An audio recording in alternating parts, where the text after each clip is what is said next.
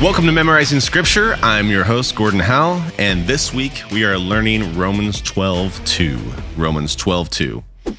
It says, "Do not be conformed to this world, but be transformed by the renewal of your mind, that by testing you may discern what is the will of God, what is good and acceptable and perfect." All right, so last time we talked a little bit about the context, and we're just going to narrow down some of that same thought with some key points.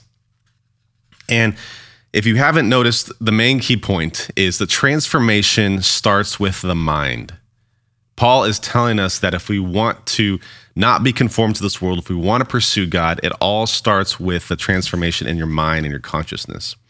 And so it's not uncommon for believers to look like the world, and it's not uncommon for unbelievers to look like Christians. Today, a lot of Christians want to be a part of the world in a way. They want to enjoy the world. They want to enjoy the world's fashion and entertainment, and they use the world's vocabulary. They use, they express the world's attitude. They even enjoy the world's music. And now, granted, a lot of what the world offers can be pleasing. I mean, some music has no lyrics. But overall, you don't understand what I'm saying, that there's a lot of Christians out there that you might not know if they're Christians based on how engaged they are in the world. And so the main key point here is that it starts with the mind. We must pursue the mind of God revealed in Scripture. We must know the truth. We have to pursue the truth to know it. And the truth is in the Word. And not only that, we have to take it to the next step. Once we know the truth has to hit us. It has to convict us.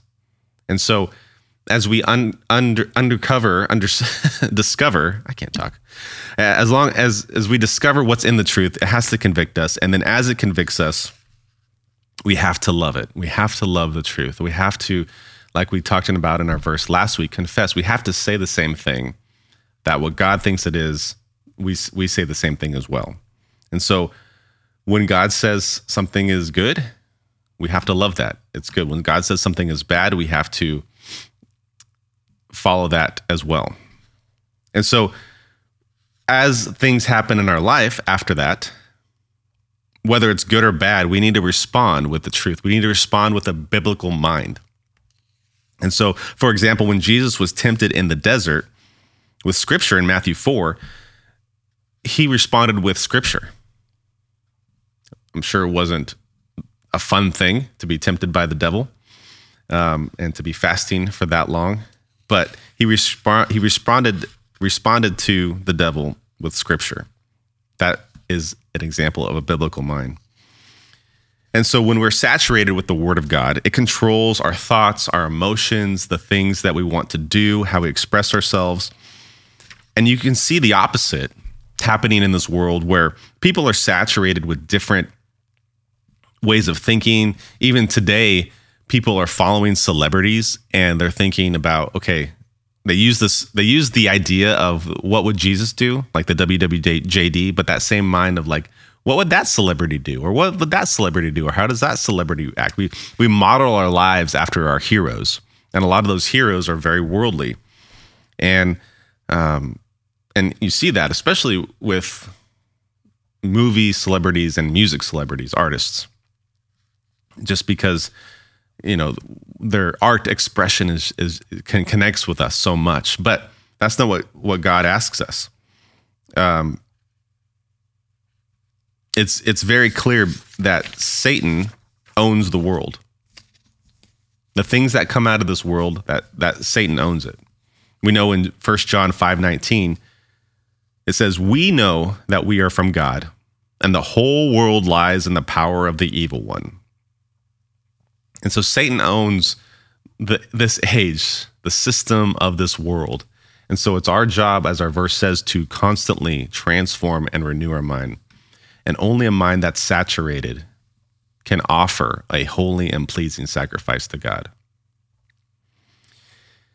And so the second part of that, I just wanted to throw out one more key point, is with that holy and acceptable offering, that transformed mind, we then can discern the will of God. And I just wanted to point out, what is the will of God? If we can discern what the will of God is by pursuing what is the will of God? Well, here's a few verses to help emphasize this key point, that we can find out what God's will is for us. In 1 Timothy 4:2, God desires us, his will is for us to be saved. It says, who desires all men, God, to be saved and to come to the knowledge of truth. Who desires all men to be saved. God desires all men to be saved. Not all men want to be saved. They don't want to follow God.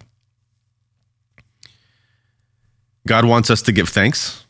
He wants us to be content. And here in 1 Thessalonians 5:18, it says, in everything give thanks, for this is God's will for you in Christ Jesus. For this is God's will for you in Christ Jesus. God's will for us, sometimes it's to suffer. In 1 Peter 3:17, it says, for it is better if God should will it so, that you suffer for what is doing right, rather than for what is doing wrong. In the last few verses, I thought I had one more. I have two more. Endurance. Hebrews 10:13. God's will for us is over time to have endurance. For if you have need of endurance, so that when you have done the will of God, you may receive what is promised. We do need endurance. And the last thing is sanctification.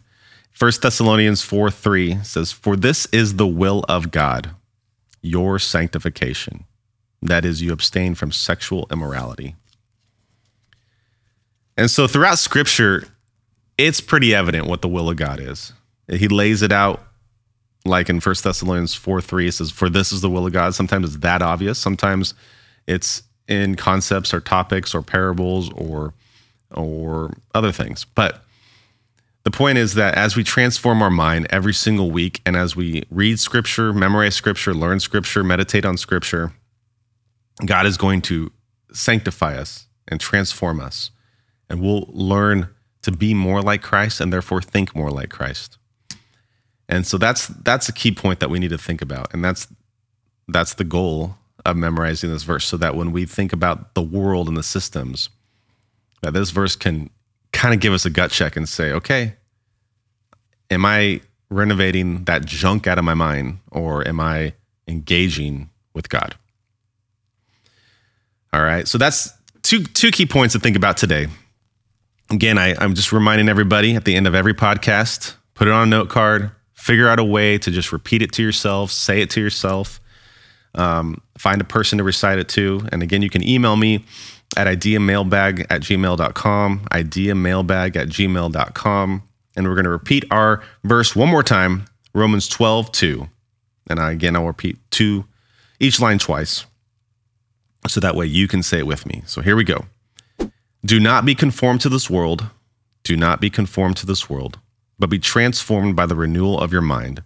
But be transformed by the renewal of your mind, that by testing you may discern what is the will of God, that by testing you may discern what is the will of God, what is good and acceptable and perfect.